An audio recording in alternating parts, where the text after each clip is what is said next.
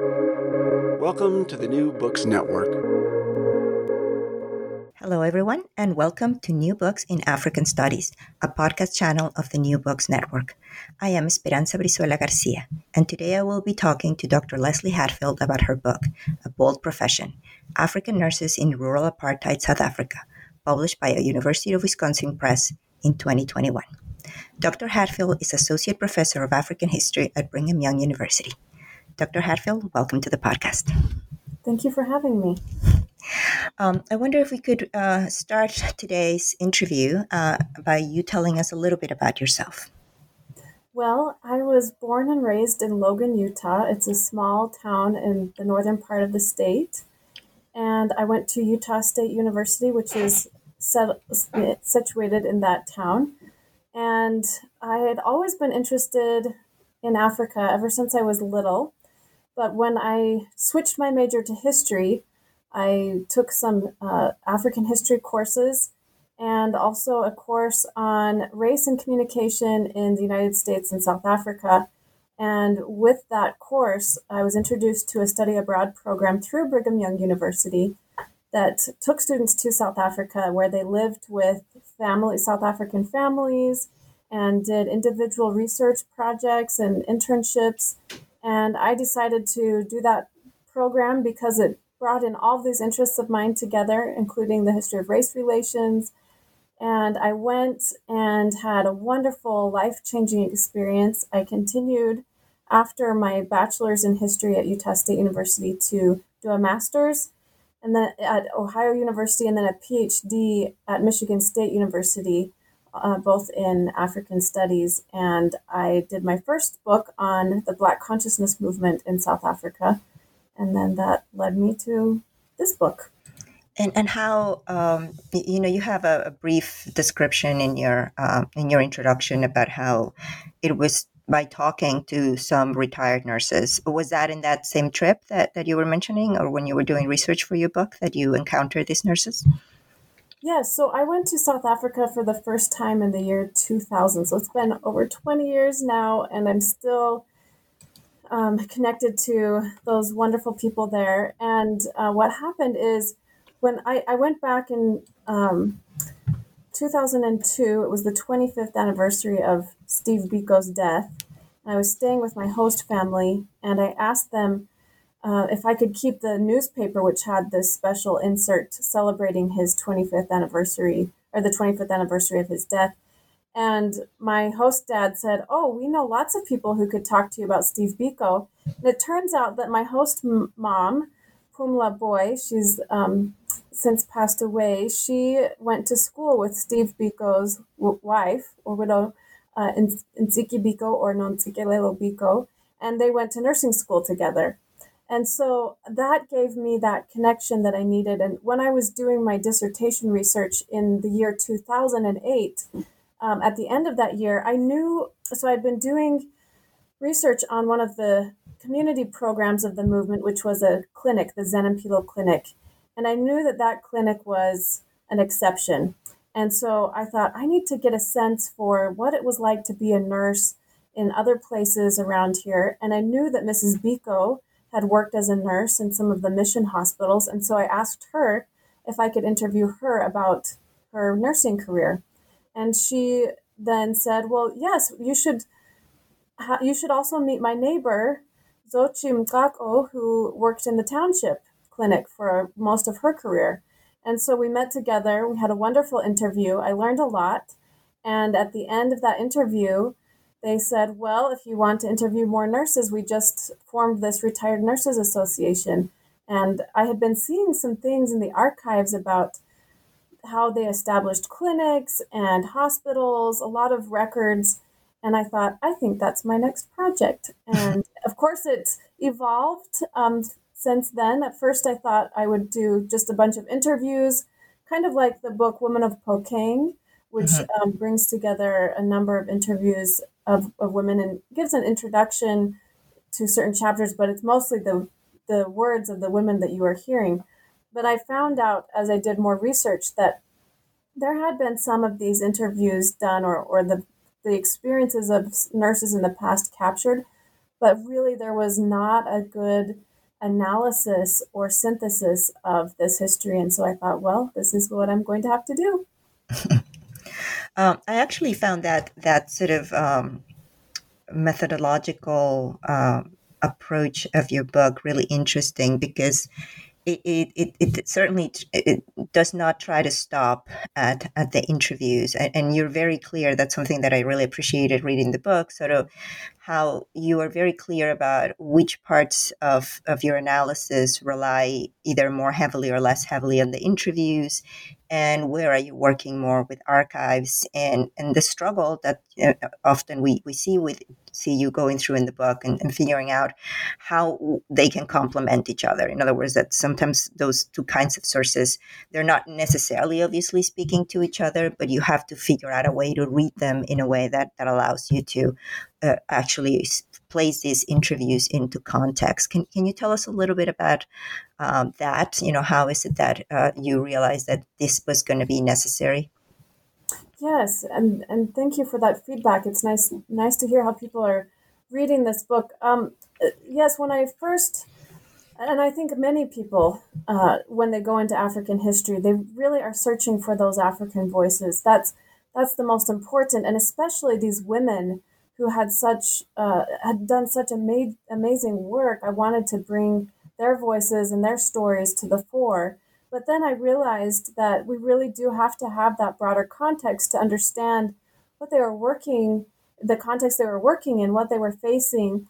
And as a historian, I go back to what John Gaddis writes in his book, The Landscapes of History, that it is our job to provide that broader view of history. And that's where we come in and we add that synthesis.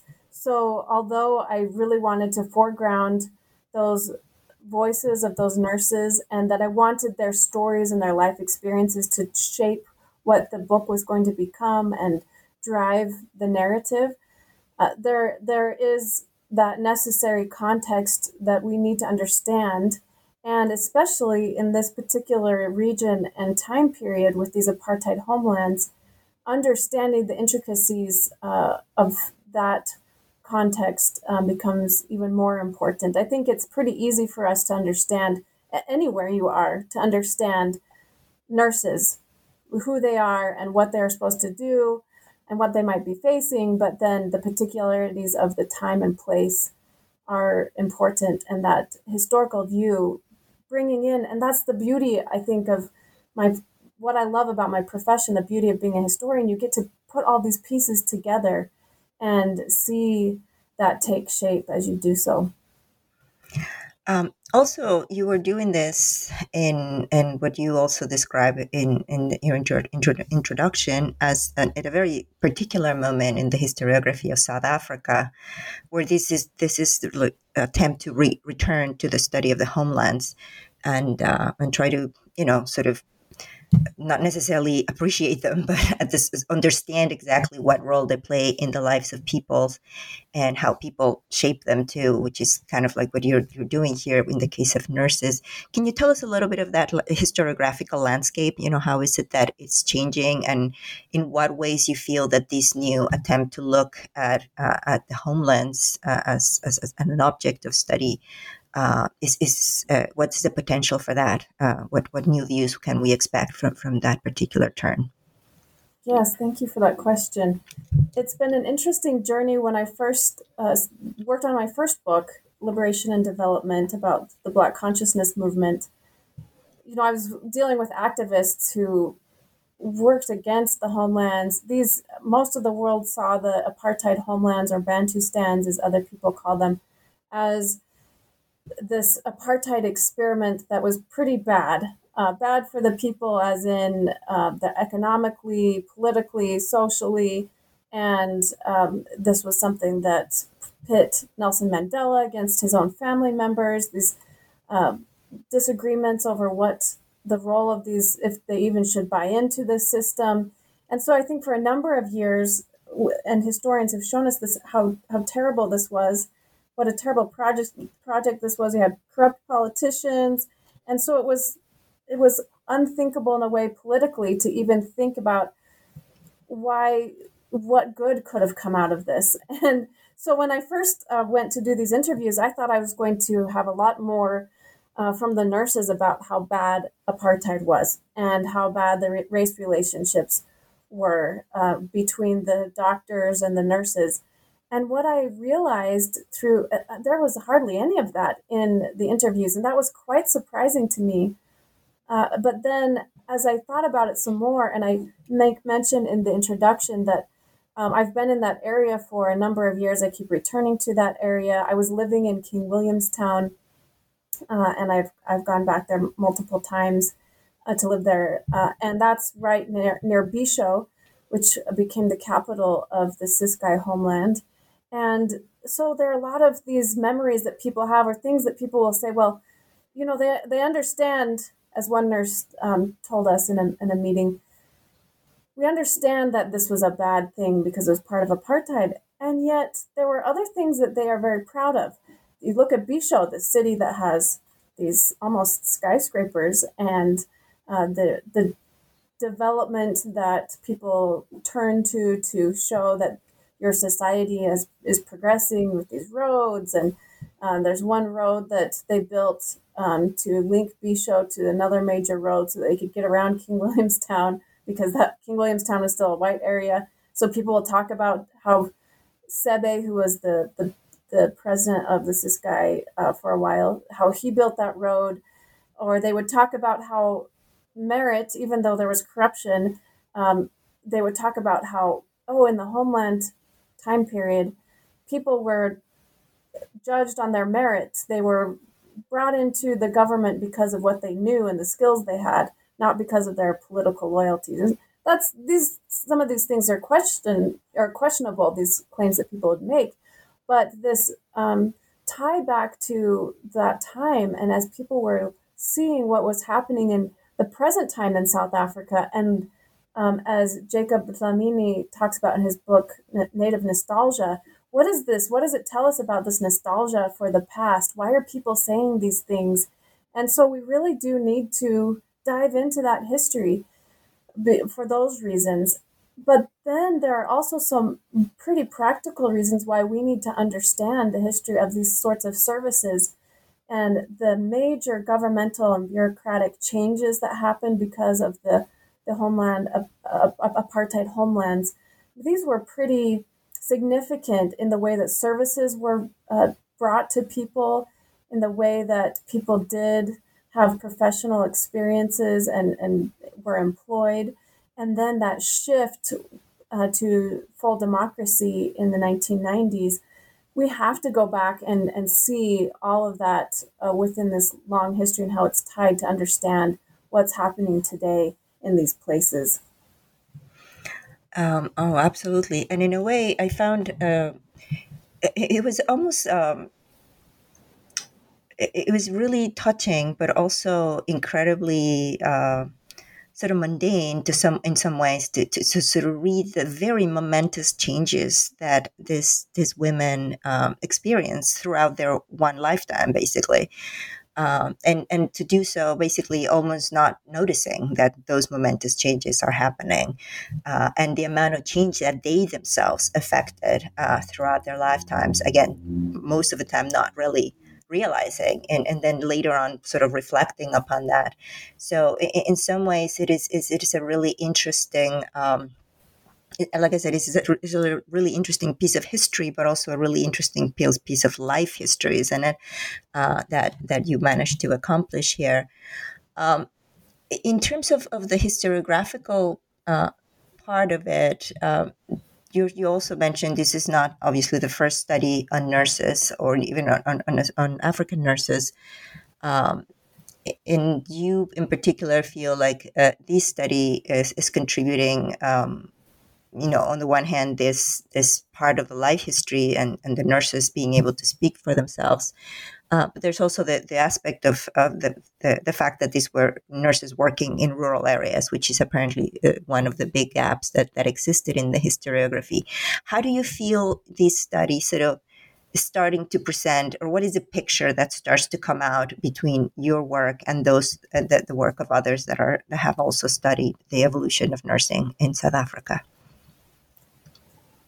Well, what you say about, I'll just quickly go back to what you were commenting about the life histories. It's so true that we lived through these things, these changes, and they lived through a time with a lot of changes, and it's hard for us to see the bigger picture when we're right in it, and that's also why, looking back in history, that's why it's so valuable.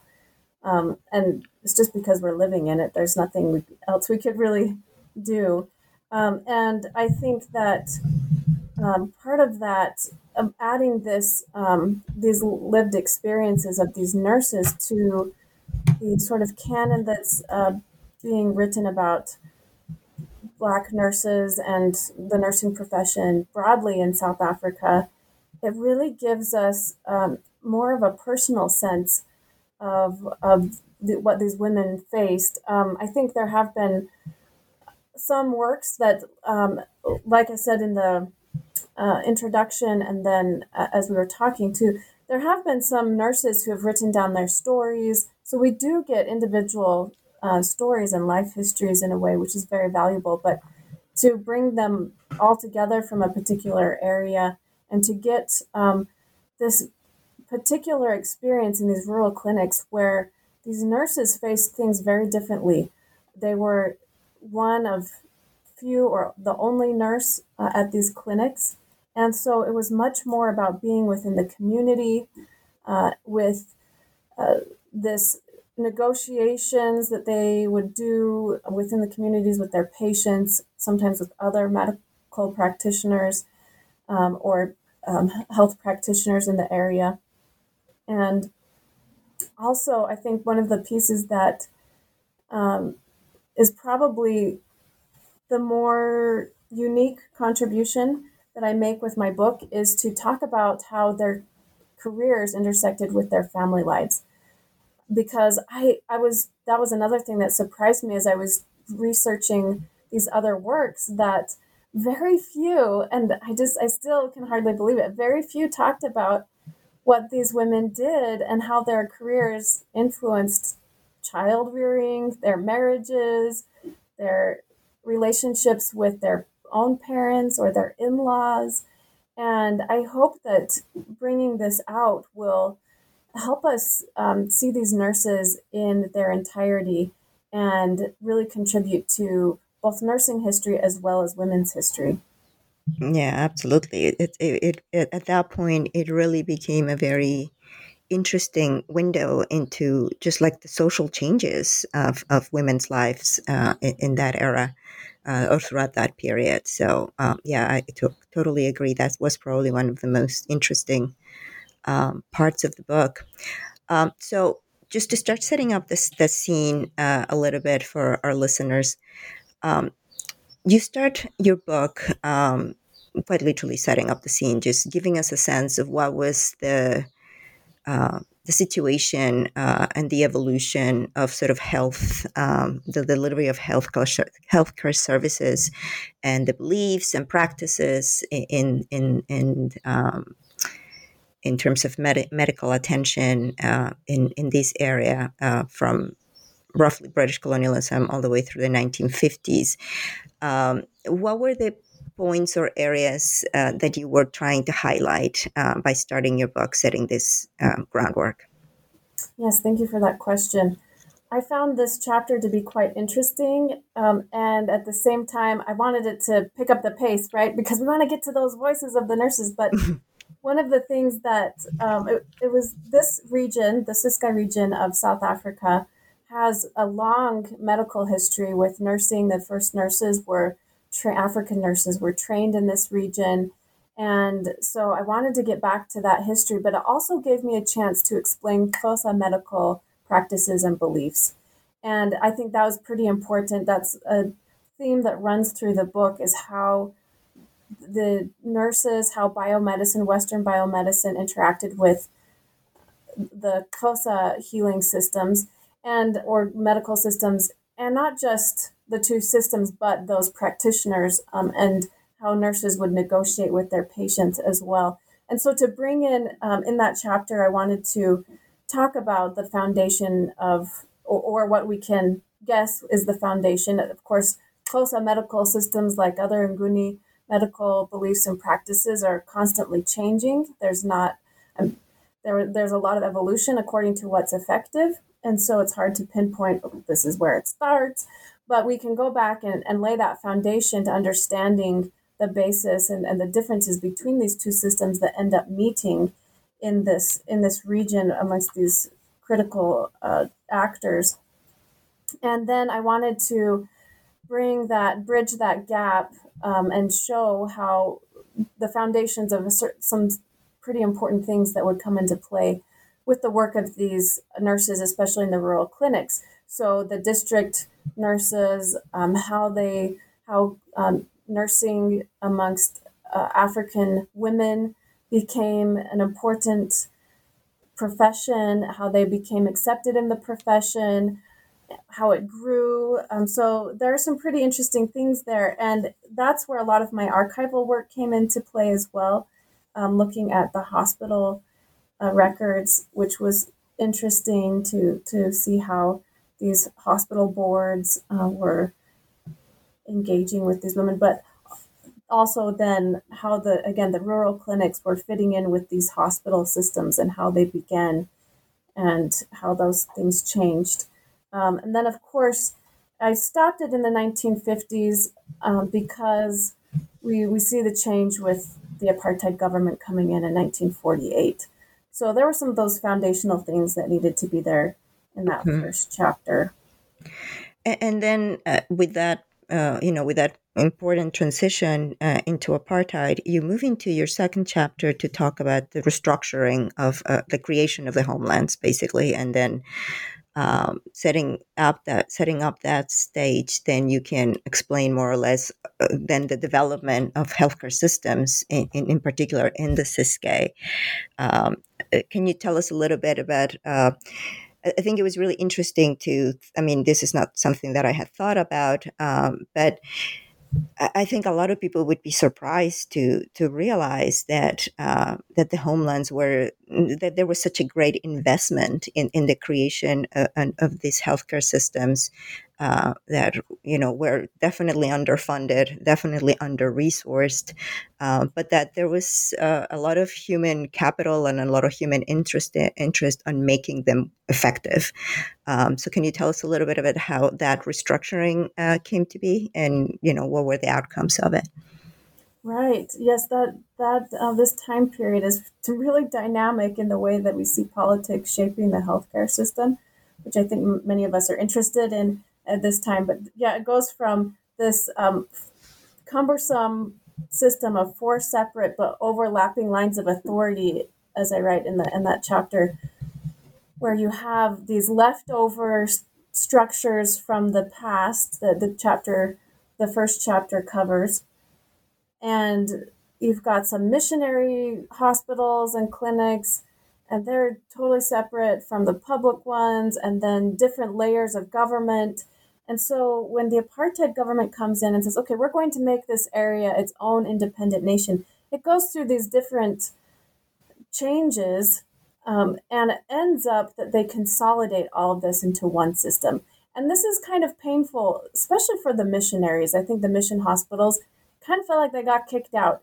And yet the funding and everything involved in this, it's a bit of a mess, I think. And it was kind of hard for me to figure out the best way to lay this out without oversimplifying it, but showing how there's kind of a back and forth. Some mission hospitals said, okay, well, the government's going to take over the clinics, so then we'll just focus on what we're doing here. And then eventually they take back over the clinics when the government takes them all over. And so this is the paradox, really, of these apartheid homelands, is that they were trying to make them so that they would get basically Black people in South Africa out of the South African system. They wouldn't have representation. They would just be able to use these people for their labor. And yet at the same time, to make this work, they had to make some sort of success in these areas. And so they were really, it was quite expensive. You ended up with 9 or 10 of these. Even if they didn't all gain independence, you had to fund them. And so as they make these new places, and the people, local politicians that get involved, they also see we want to do this for our people because we have been lacking healthcare. We have been lacking these other services. And so we know that they want them, whether it's out of a genuine desire to help their people or out of a desire to gain power. I'm sure that there was a mixture of all of that, even within one politician.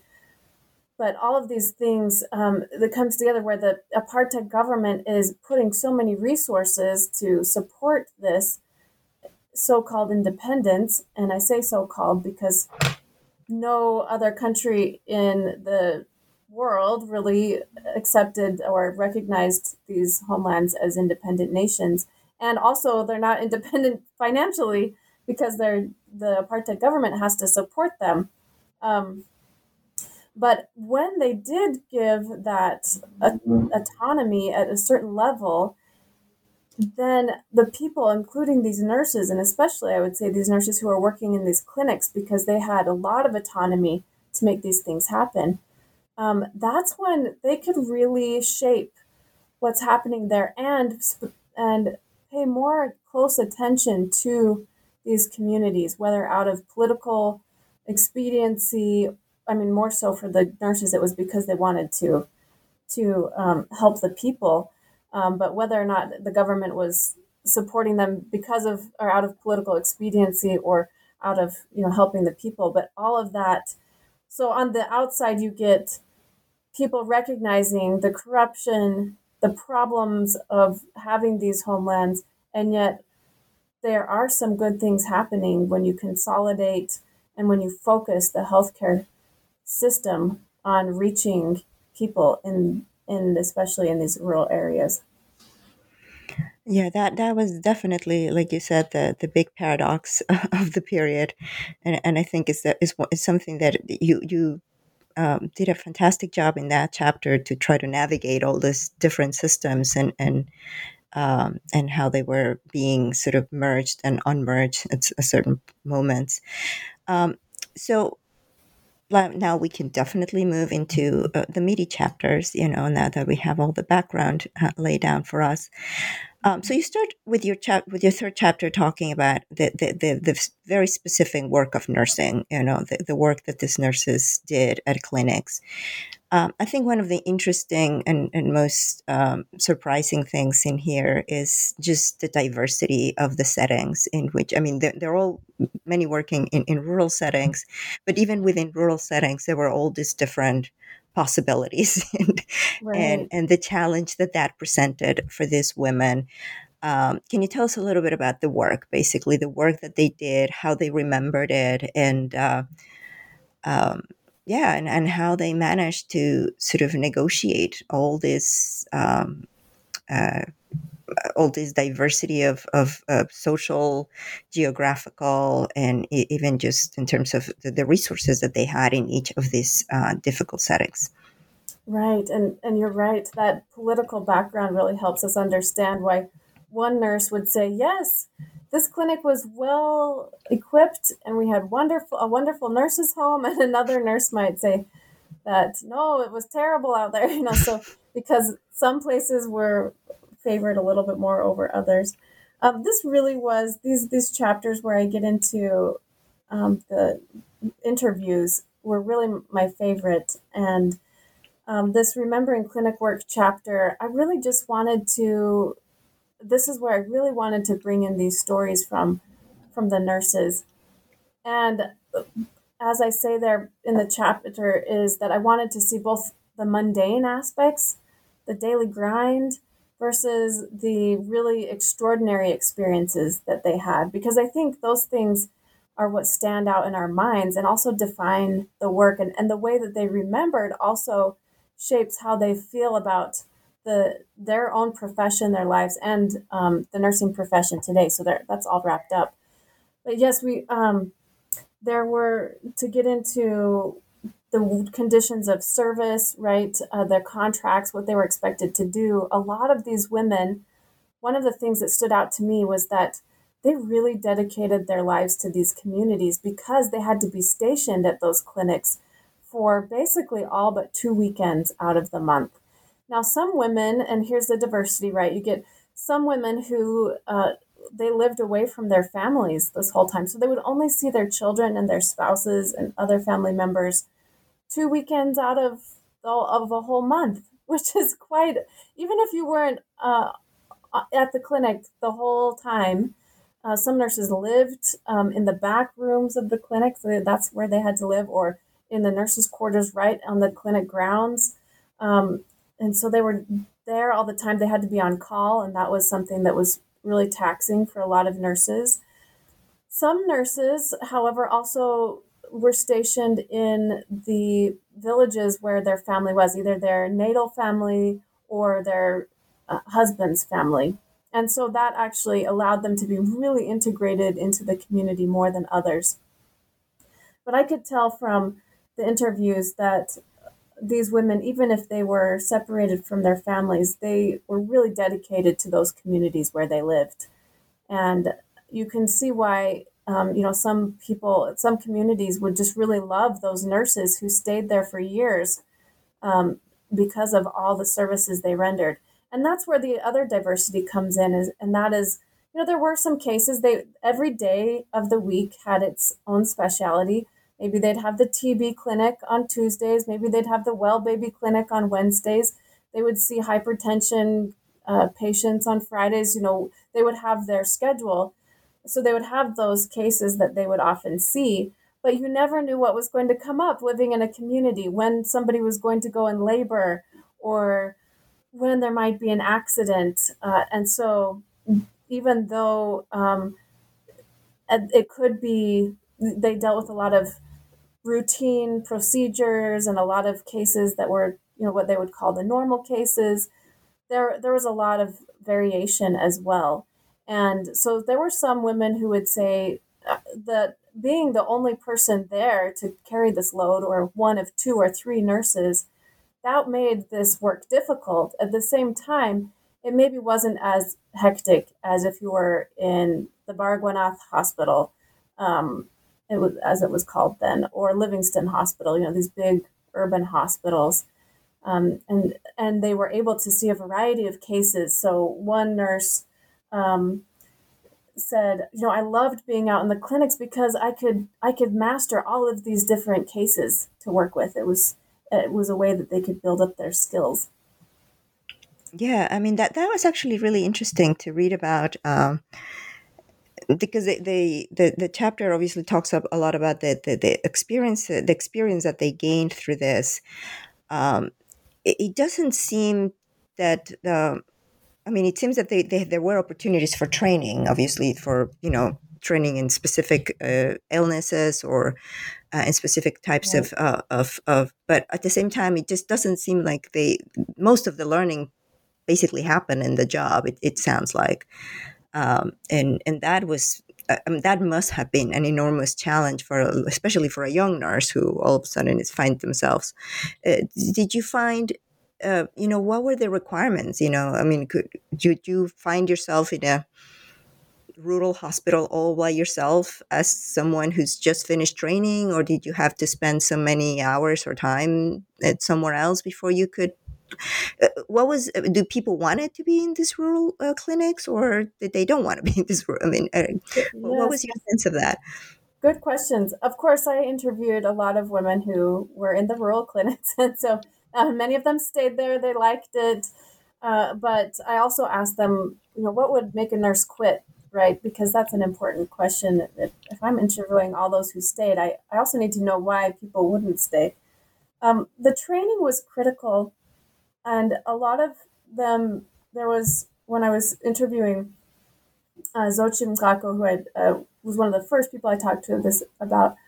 And then her friend, and her name escapes me right now, at which I'm going to find it. But when they said that if you were to go out there, it's, Mrs. Nkonki, Tembisa Nkonki. This is at the beginning of chapter 3. And they said you couldn't just throw someone out there in the clinic right away after training, fresh from training. She had to be there either with somebody who has had experience, and some of the nurses did say, no, I got my training from working with this older nurse out here. She taught me how to do it. So you might be, side by side with someone who's more experienced. But also, some of these nurses were really well trained, and I think that's the thing that also drew me to this history is when I was hearing a number of them saying, well, I never had a death in childbirth. And I thought, well, that's pretty incredible. If you didn't have electricity and you didn't have linens for your women in labor, and they're coming at night and you're far from the hospital and the ambulance might take a half an hour to get there. How did this happen?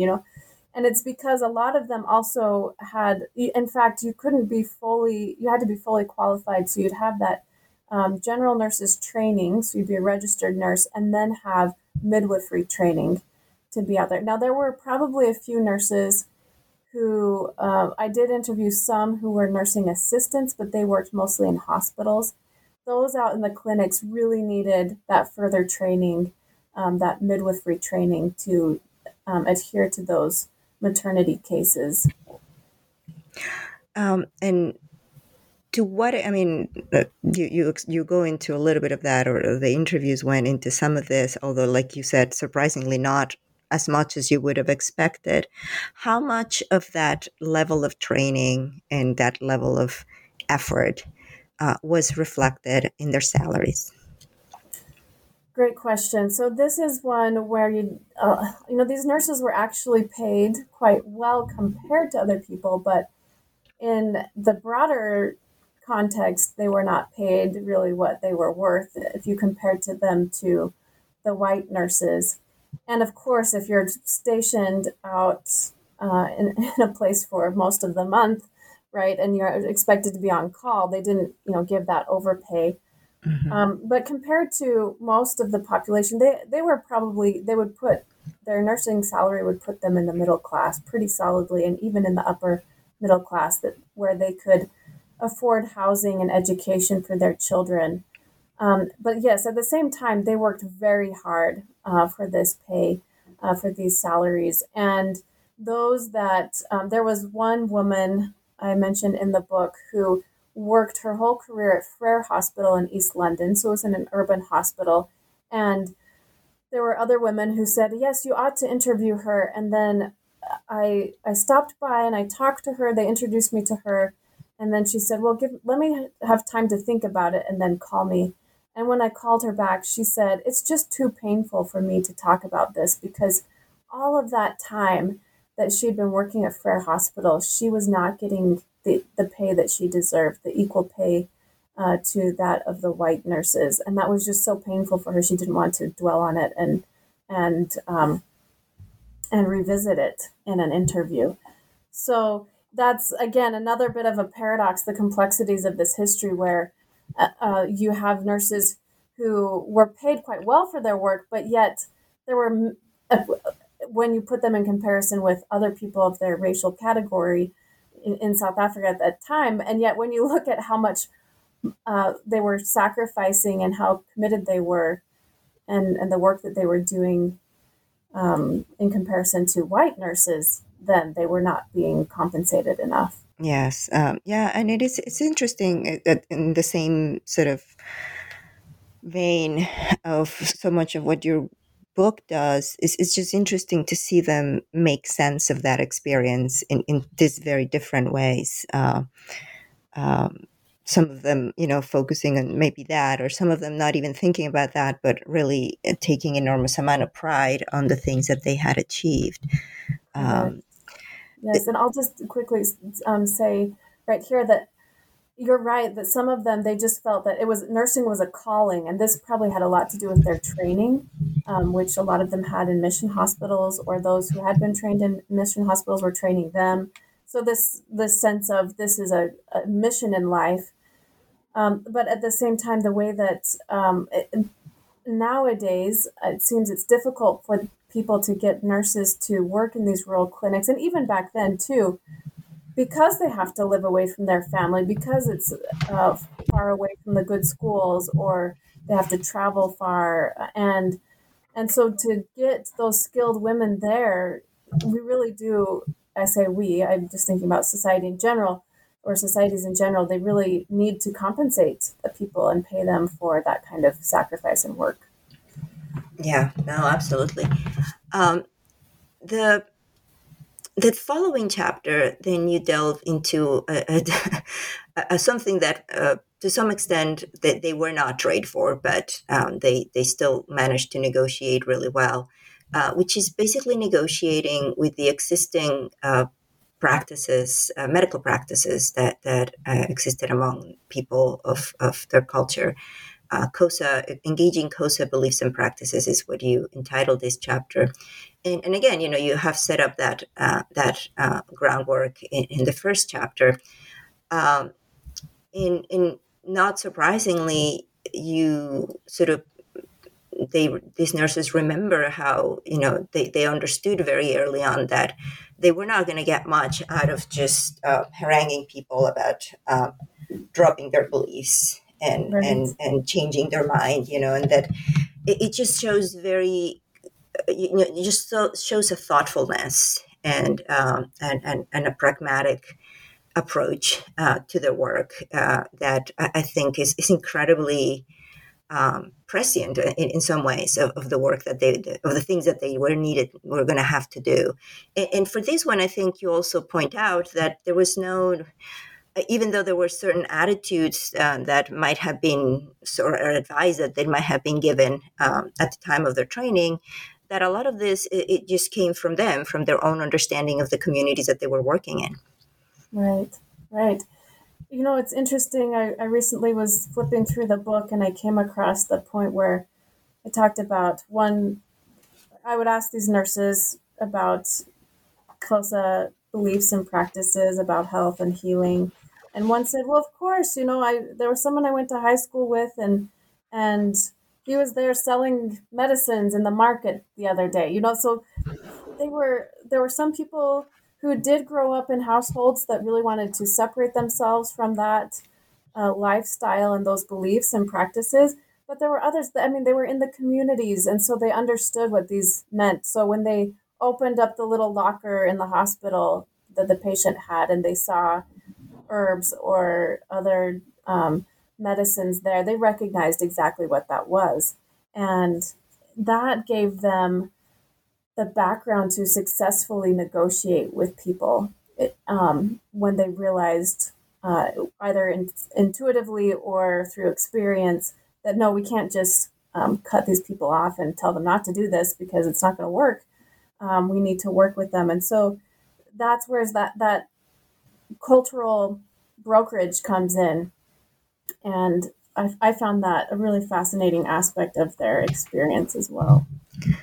It is also a kind of like they in some ways they developed their own concept of what delivering healthcare was. I mean, when you compare this attitude to sort of like the attitudes of the 19th century, where you describe like, well, the sole function of the delivery of healthcare was to basically convince people of converting to Christianity or to attract people to the mission. It was the wholesale sort of imposition of a set of beliefs. Well, so maybe at the expense of actually making people feel better.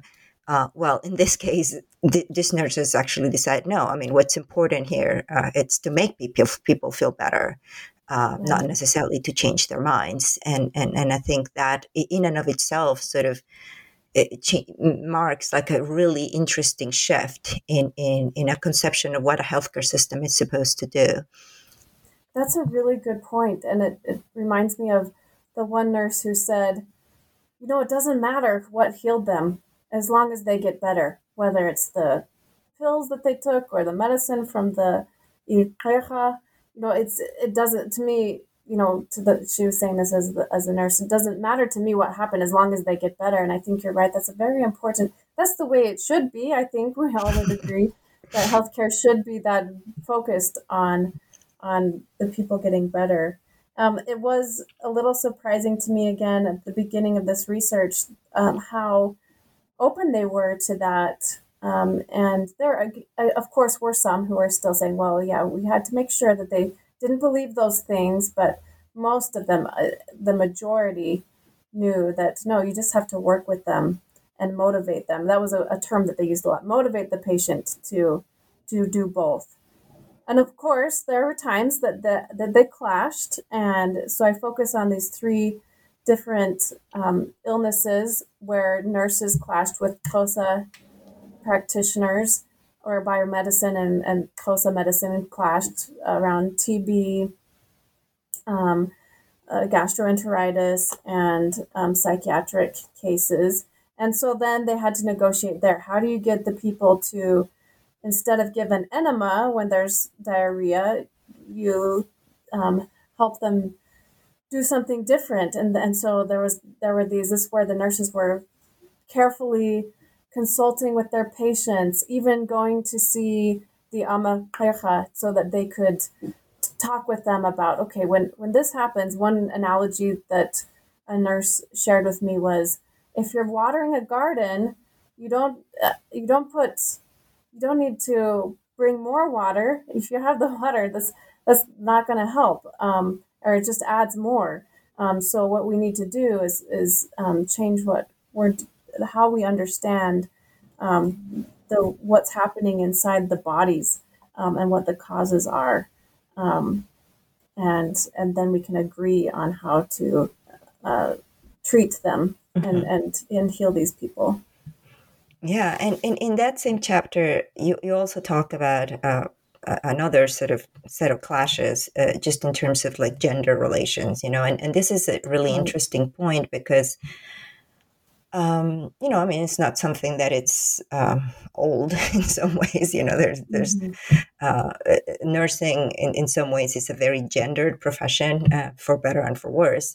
And these clashes with nurses trying to treat male patients, particularly older male patients, they must have been just on the par with clashes on trying to decide what to do with a TB patient. Can you tell us how they certainly remember those experiences as being very problematic, and again, their own knowledge of like gender relations among their people probably helped them, but it would have been very difficult to address that.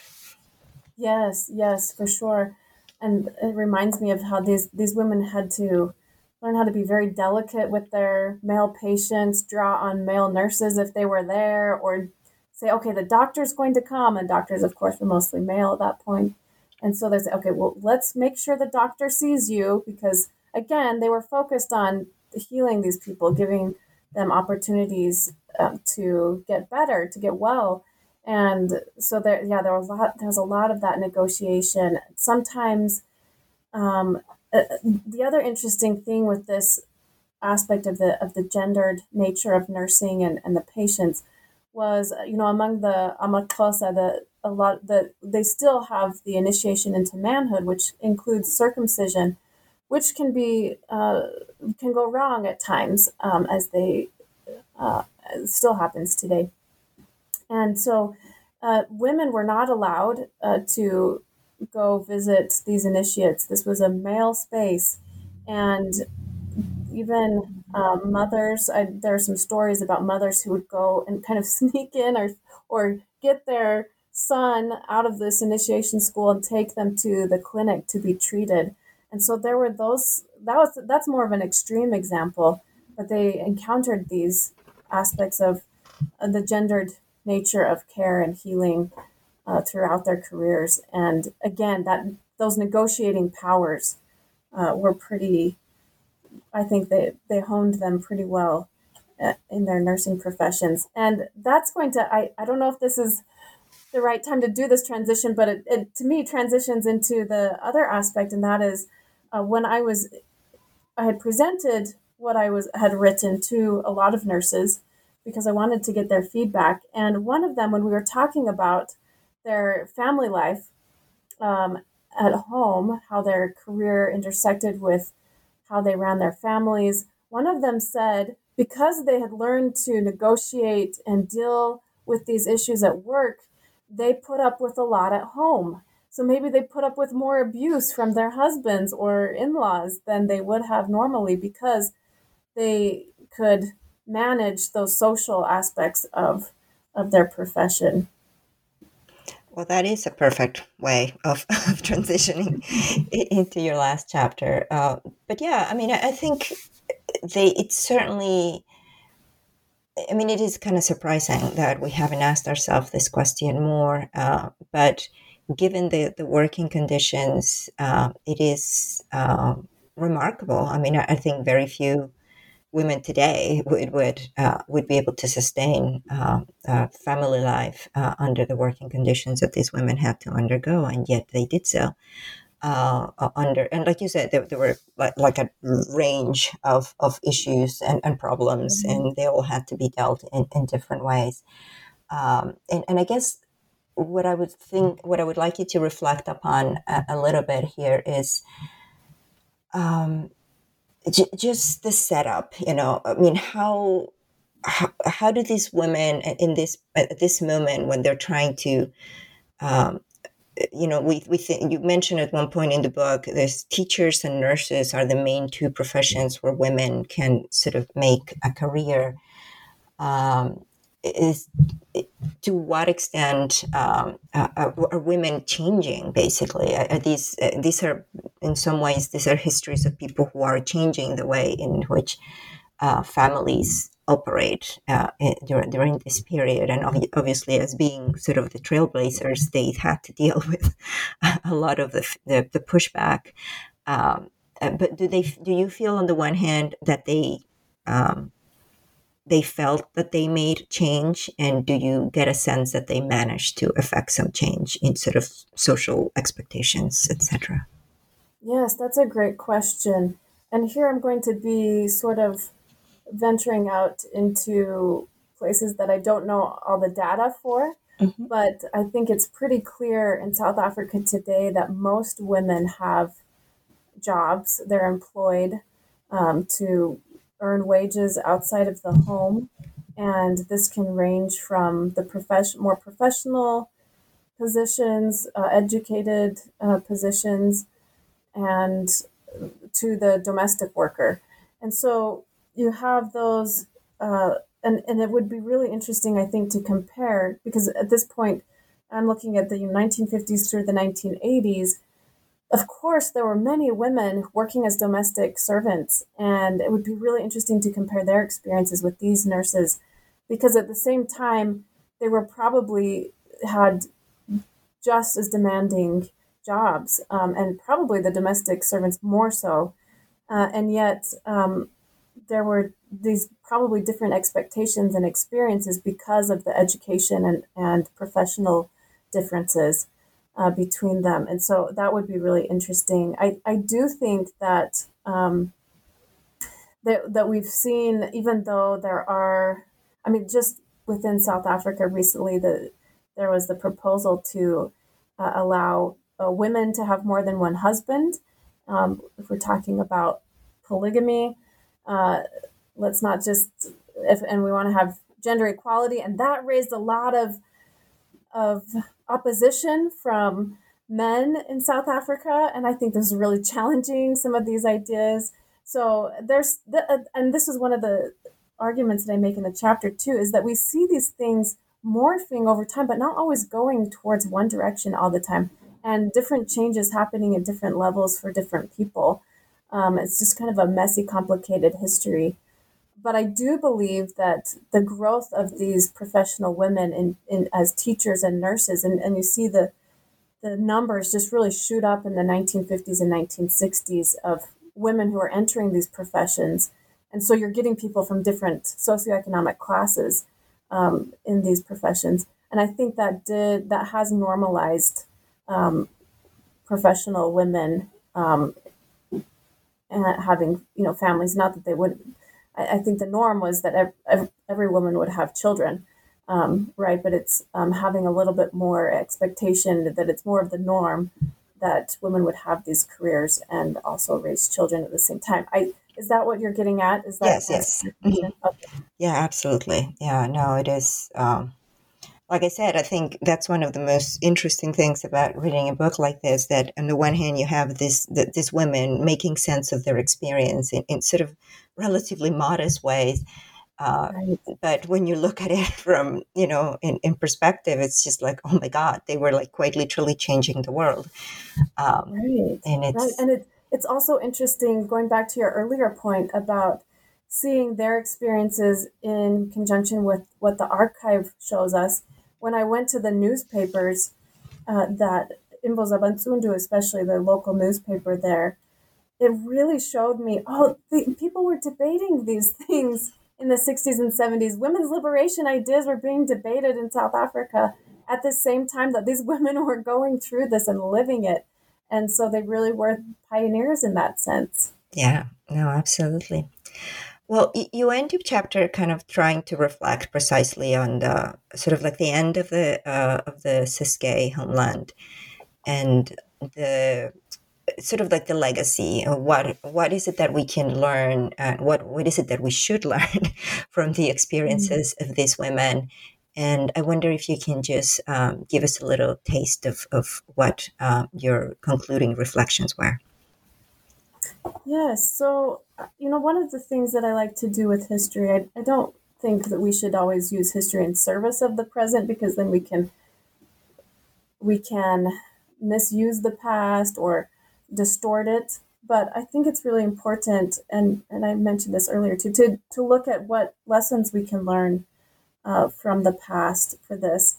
And going through and looking at these women's lives and as they reflected, I think that I came to a few conclusions that, I mean, we see how important, how that if we as a society decide that we are going to organize these resources, you really can take healthcare to people in their places where they are in their communities. And that there have been these experiments in the past that show us what is successful about that and what it takes to do that. And again, it takes funding. And so we talked about this before. We've got this paradox, this strange situation where they're actually they were getting funded, but the funding was not stable, or it wasn't going to sustain itself. So that those are questions that you have to face. Also, how do you get those skilled practitioners in those positions? It does take some remuneration of those people, and making sure that they are compensated in appropriate ways to and they at the same time they need that commitment and dedication to communities can't feed them or get their own children to school, but or educated. But of course, you do want healthcare workers who are dedicated to the community, but also well compensated for that work. And of course, I mean, I think one of the things that comes out of this so strongly is that these women were highly skilled and analytical, and they had to make these difficult decisions in very almost what's the term I'm looking for? They had to make these decisions in one moment Hmm. in these emergency cases and these maternity cases. And so you want to have those people there. And so you have to find incentives to get those people there. Um, Yeah. and I think those are the main things that I would like to share as far as that goes. Um, I think the last thing, though, well, let me make a couple more comments about just quickly. There is a space for engagement with different medical systems. And I think they also give us an example of how to do that and how to work together, which I think we can still do better on in many places. And then finally, I think this is more on the personal level, right? But just showing that, and these nurses shared their personal stories of their difficulties in their family life, hoping that others would learn from them too. So I do hope that this history can help women, professional women nurses today, learn how they might negotiate and navigate these issues better. Yeah, no, absolutely. And I think if I learned something from this was definitely that in the face of tremendous challenges and problems and corruption and lack of funding, the enormous difference that basically a good nurse can make. I mean, I think that's the most important sort of lesson from this. That, of course, and I think it really sets one up to reflect on this. I've been thinking a lot about this and the sort of the concept of service. This notion that if you are providing a service, and that is basically sort of like the ethos that is driving you, then somehow you should be okay with settling for less compensation or less facilities. There has to be a sacrifice. And I think that's a problematic position. Right. It's like Yes. to just expect that just because one feels that there needs to be a service or that one is providing a service, then that the sacrifice is sort of like assumed or accepted. Yes, yeah. I mean, these are the people we should be paying the most, right? Yeah. They're the most valuable. And yet the issue is that resources are often the big problem. Yeah. Well, but I think what your work demonstrates is that they are the most valuable resource. That they definitely are the most valuable resource, and that they don't need to necessarily get an enormous salary. They need to get a good salary, but that there are other ways in which their life can be improved that don't necessarily come with a salary. In other words, society as a whole can figure out ways of making their lives easier by just changing a few attitudes. So now that you've published this book, I'm sure you're relieved that it's finally out. Yes. What are you working on these days? Yeah, so now I'm working on something that's so different, which is exciting. I'm actually working on a book on the history of porters and guides who work on Mount Kilimanjaro. Oh, wow. So different country, similar ideas or similar questions about labor in a way, although I would not consider myself a labor historian. But I, as part of a study abroad program through BYU, I got invited to go. I learned Swahili when I was in grad school, and I invited to go on this study abroad program, and ended up through, again, the projects morphing and changing, that there I found there was a lot of history here about those who worked on the mountain. And I guess it kind of goes along with with these nurses. It's kind of these hidden figures in history, these people that play such a crucial role in these systems and yet hardly get any attention. And so I hope to bring out their stories. Well, that sounds fantastic. I have to admit. When one constantly teaches about these porters and these guides as being basically crucial for throughout a very long period in East African history. And you're right. I don't think I've ever read anything about them. So I definitely look forward to your next project being published. Well, thank you so much for your time. I think I've taken enough of it already, and I do hope to have you in the not so distant future to discuss your next project. Thank you very much. Well, thank you so much for having me. It's been a pleasure to talk to you.